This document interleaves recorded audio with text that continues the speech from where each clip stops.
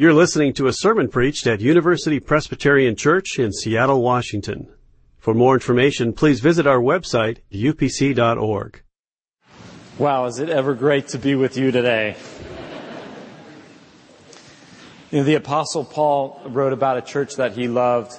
He said, "I thank my God every time I think of you." And that is how my wife Michelle and I feel about you. We thank our God every time we think about you. And we're so grateful. I'm so happy to be here today. I first want to thank your pastor, George Hinman, for inviting me to be with you today. I'm so grateful to him. And before I begin my sermon, I wanted to simply say thank you to this community. My words are going to be completely inadequate for how I feel. But when I became a quadriplegic, I lost just about everything, and you have carried me to Jesus Christ. And I and my family are so grateful. You have shared your finances with us. There was an amazing benefit concert in October, and when I came in and to see all the great cloud of witnesses surround me and just look at me with piercing love of Christ, it is a day I'll never forget. And there are people who I don't even know from this congregation who loved my little boys and sent them to King's School. I don't even know who paid for it, but gave them some healing as well. You shared your possessions with me. There was, a man who gave his wheelchair accessible van to us. You've shared your time, your talents. There are physical therapists who have donated their time, doing yard work, moving, and you've shared your prayers. You've shared your encouragement.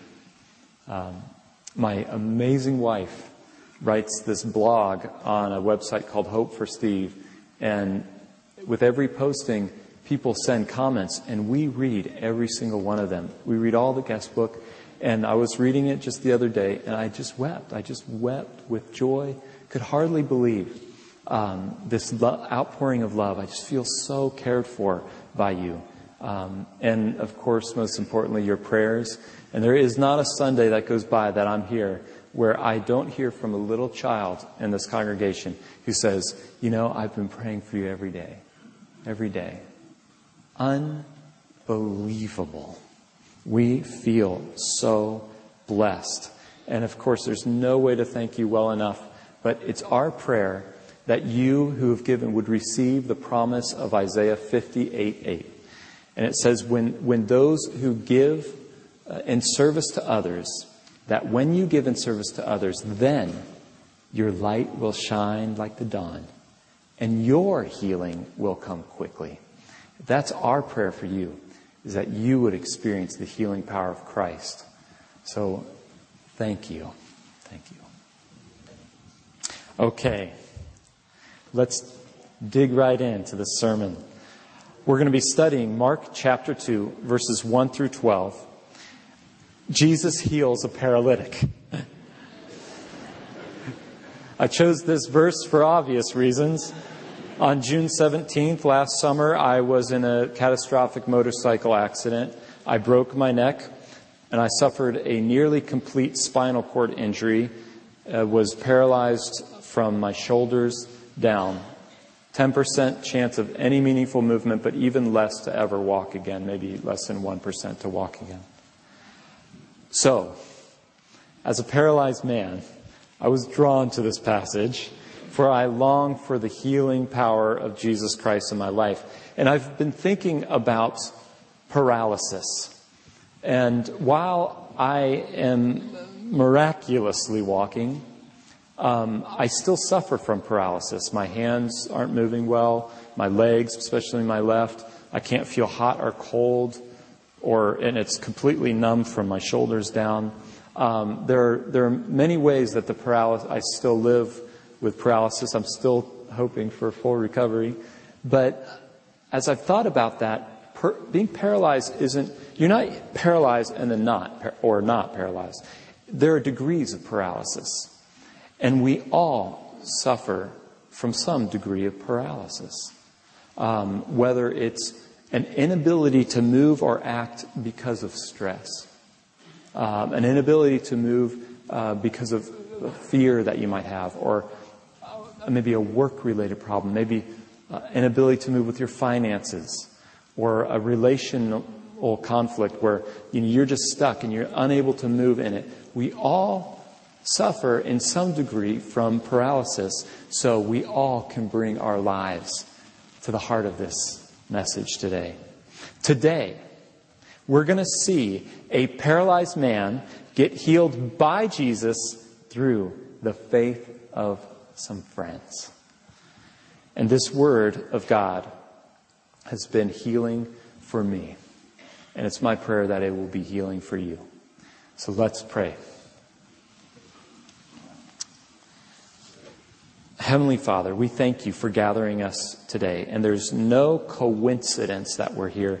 You, our living God, brought us here for a reason. You want to share a message with us. So we pray that you would anoint us, empower us, and fill us with your living Holy Spirit, that we might have a direct encounter with you, our living God. For we know, Jesus, you are at the very center of this church. And so we long to hear from you and experience your healing power in our lives. Pray you would bless us and open our eyes in Jesus' name. Amen.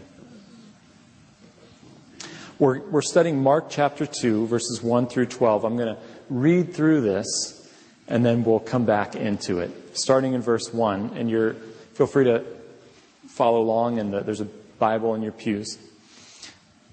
When he returned, that is Jesus returned to Capernaum after some days, it was reported that he was home. And I do want to underline Capernaum, because here, this is not a story.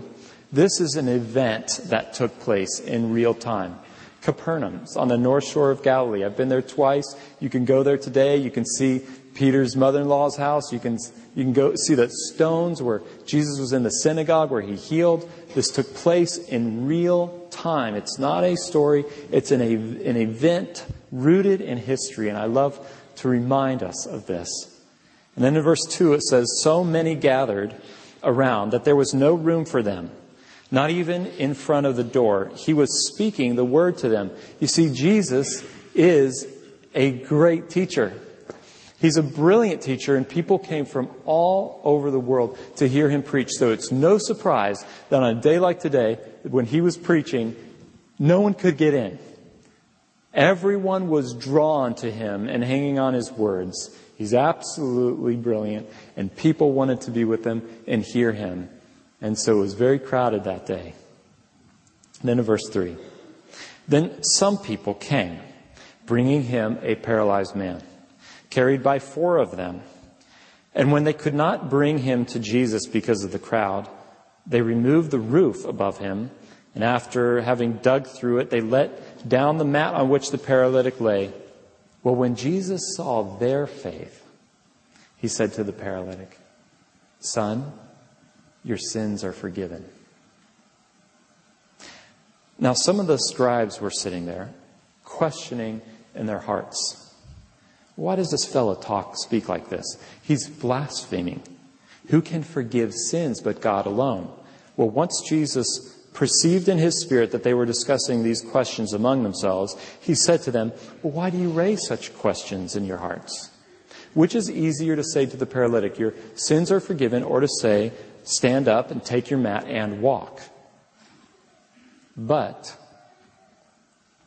so that you may know that the Son of Man has authority on earth to forgive sins, he said to the paralytic, I say to you, stand up, take your mat, and go home. And he stood up and immediately took his mat and went out before them, so that they were all amazed and glorified God, saying, we have never seen anything like this.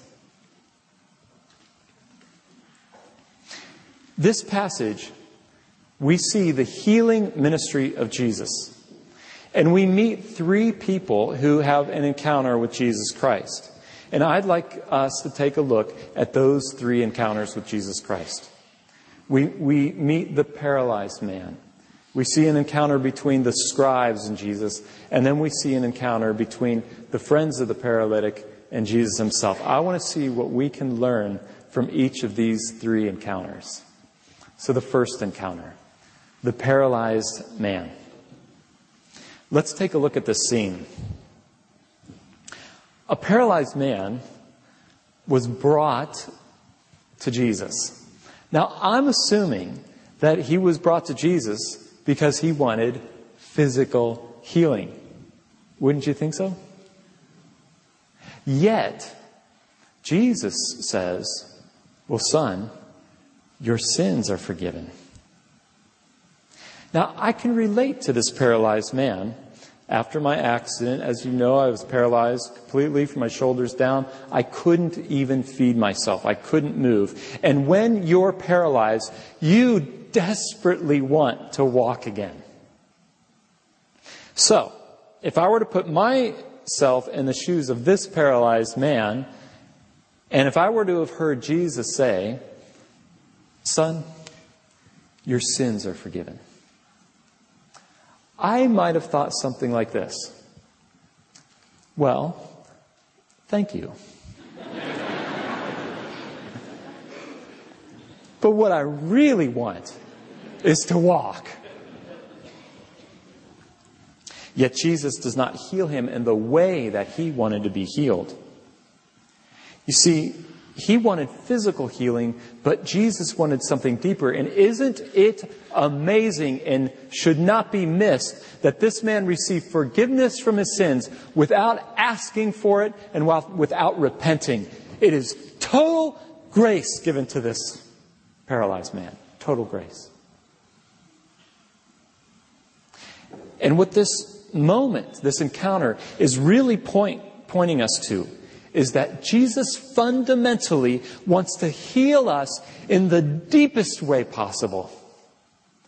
He fundamentally wants to heal us in the deepest way possible. And it is a healing that we all have access to because He has already accomplished it. It's all ready for us. Jesus wants to heal us in the deepest parts of who we are. He wants to heal us in our very heart. You know, there's a great illustration of Jesus' desire to heal us deeply. And it comes from the book from the Chronicles of Narnia, The Voyage of the Dawn Treader by C.S. Lewis. Now, I'm assuming that this congregation is pretty familiar with this story. But any truly great story is worth repeating. If you remember, there's King Caspian, Lucy, Edmund, and then their cousin Eustace were on this ship. They're on a sailing adventure to rescue 7 lords who have been banished from the kingdom. Well, Eustace is a character that you just love to hate, right? He's whiny, spoiled, selfish. And one day, they landed on this island, and the crew was all out working. Well, Eustace didn't want to work. He didn't think he needed to work. So he kind of escaped, went up into the mountain, and he came across a cave, and he saw a dragon die. He went into the cave and discovered there's this great treasure.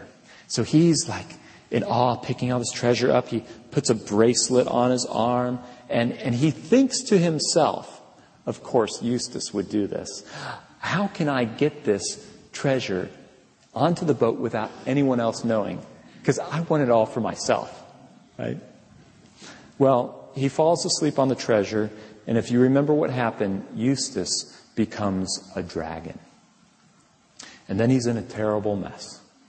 He begins to feel lonely. His maybe kind of like my fingers are now, has that gnarled feeling. He was in great pain because of the squeezing of the bracelet. He didn't like the scales, and he was starting to feel lonely. He didn't want to be a dragon anymore. Well, it was in one moment when Eustace, as the dragon, actually makes a selfless act. And in that selfless act, where he gave of himself, he meets the great lion Aslan, the Christ figure. And Aslan comes to him and leads him to a well. And he says, you need to take a bath. So he says, but you first must undress. So the dragon starts peeling off these scales, and he puts it down, and he dips his toe into the well, and he sees that his leg is still a dragon's leg. So he does it a second time and does the same thing. He's still a dragon. He does it a third time, kind of like peeling a banana. He was peeling off, but he's still a dragon. No matter how much he tries to heal himself, he just can't get healed. Well, then the great Aslan says, it is I who must undress you. And he has Eustace lay on his back, which is a position I've been familiar with over the last 10 months. And the great Aslan takes his claws and digs right, what Eustace said felt like to his very heart. And he ripped those scales right off of him. And then Aslan, the great lion, throws him into the pool. It stings at first, but then it's refreshing. Eustace has finally become a boy again. And not just that, he receives brand new clothes. He is who he's meant to be in all the fullness. Now, I can relate to Eustace. Eustace wanted healing from being a dragon, just like I wanted healing from being paralyzed. But the healing that I wanted didn't go deep enough. And the healing that Christ wanted pierced my very, very heart. And that's what I think this passage is pointing to, is that we may want healing to look a certain way, but the healing Christ wants, something we can all have, goes so far deeper. And this passage has been so important as I've walked through my healing process, that Jesus wants to heal deeply. Because let's face it, not everyone gets healed. And let's face this more important truth, that a person could get healed physically in a way they think they want. But if their heart, and I'll speak personally, if my heart is hard and dark and enslaved, what good is that healing anyway? What good is it? You see, when you're paralyzed, you desperately want to walk, and you can become obsessed with that healing. And when you can only get that healing, you can miss the greater healing that is yours to have, the deeper healing. And it's a healing that Jesus Christ can give. Okay, the second group that we meet. There's an encounter with the scribes. The scribes, by the way, were basically the theologians of the day. They knew the Old Testament backwards and forwards, maybe had it memorized. They were the ones that wrote out the Old Testament. And so if you had a question about the Old Testament, you would go to the scribes. It's kind of like modern day Greek and Hebrew, Old Testament, New Testament scholars. I mean, these people knew the Bible better than anyone else knew it. And so they were sitting there, and they were questioning in their hearts. Now, I like to point this out. Now, I don't know about any of you, but I can't read your minds. I mean, Jesus didn't hear them say this. He actually read their heart. He can see your heart. He can read their minds. And so they were just thinking these things. They were thinking, why is he talking like this? He's blaspheming, for who can forgive sins but God alone? And you know what? That is true. What the Bible teaches is that any time that we wrong someone or wrong ourselves, we are most fundamentally wronging God, not that other person. We're most fundamentally, and forgiveness is God's primarily. So what they were saying is absolutely true. However, they couldn't quite put one and one together, right? Only God can forgive sins. Here's this amazing man forgiving sins. Only God can forgive sins. They couldn't quite put it together. Well, at once Jesus understood what they were thinking, and he raised this question. He said, which is easier to say to the paralytic, your sins are forgiven, or stand up, take your mat, and walk? That's a good question. Does anybody know the answer to that question? I mean, you could read 100 commentaries, and there is no obvious answer to this question. However, I believe that Jesus is pointing to something far deeper, a love that he has for those scribes that is far deeper. You know, what is easier, to heal someone or to forgive sins? And what this is pointing to is a foreshadow of what Jesus will go to the cross for us because he loves us that deeply. He dies on the cross for the forgiveness of the sins of all of the world. And that will be a much harder work. Much harder. And so even in this moment, we get a taste of his unstoppable love, even for the scribes who question him in their hearts. And then it says that, but so that you may know that the Son of Man has authority to forgive sins, he says to the paralytic, take up your mat, stand, and walk. But so that you may know. You see, what's happening here is Jesus offers these scribes, he offers healing to our very heart. He offers healing for our hearts and our minds. And it's they, the scribes, that get this sign. You know, I would think he would reveal who he is to his closest friends. But look at this. He's revealing who he is to the people who are questioning in their hearts about him. That is ultimate love. That is grace, the grace of Christ, that he longs to heal our hearts and our minds. And here's my question. Do you think that the paralytic would have been physically healed if it weren't for the scribes? I mean, as a paralyzed man, I'm so thankful for the scribes right now. Because look, think about the story. They bring the paralyzed man to Jesus. He says, son, your sins are forgiven. That's it. That's it. If it weren't for the scribes. And so he gives the sign of who he is by healing the paralytic. Thank God for the scribes. Now, the third group that I want to take a look at with you is the friends of the paralytic. The friends. Now, this is an incredible story of bold faith. Some people, these friends, came bringing to Jesus this paralyzed man. Four of them carried this man, but there were more friends who came along. Well, they could not bring him to Jesus because of all the crowds. Remember how incredible Jesus is as a teacher. So there's all these crowds. Now, what happens after this? I mean, the story could have gone like this. So, they pick up the mat, they bring him to Jesus. It's completely crowded, and so they're like, oh, I can't get in.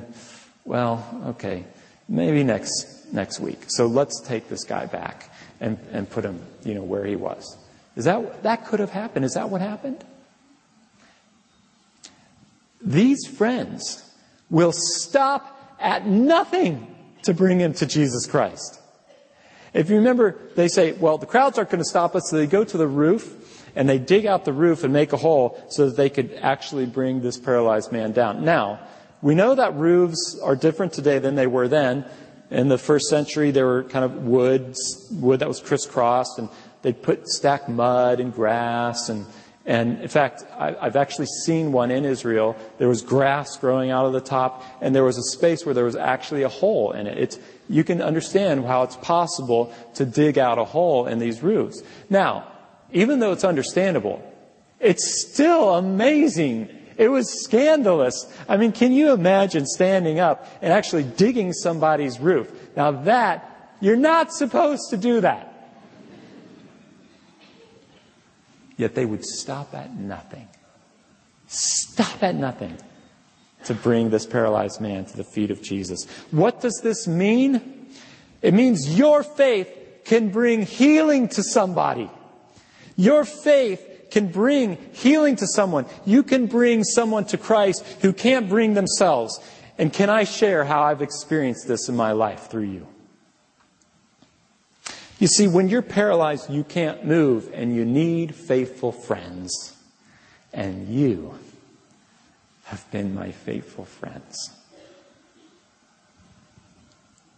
You have carried me to Jesus Christ, and you've stopped at nothing to do it. Your bold faith inspired my healing, and I am sure that I would not be a walking miracle without you. So thanks for being the friends of this paralytic. Okay, we saw the encounter with the paralyzed man, encounter with the scribes, and with the friends of the paralytic. And then we witnessed this miracle, right? He stands up, takes his mat, and he goes home. Incredible miracle of healing takes place. So then what happens after that? All these crowds, the scribes, they're all there. What happens after witnessing a miracle? What do? Do they leave thinking, oh, what should we have for lunch? Or what do? It says that they were all, even the scribes, they were all amazed. And when you experience the healing power of Jesus Christ, whether directly through His living Spirit today, whether directly through His body, it is overwhelming. It's awesome. It's stunning. It's wonderful. It is amazing. And it says that they went off saying, we have never seen anything like this. And that's how I feel when I think of God's healing work through you. I have never seen anything like it.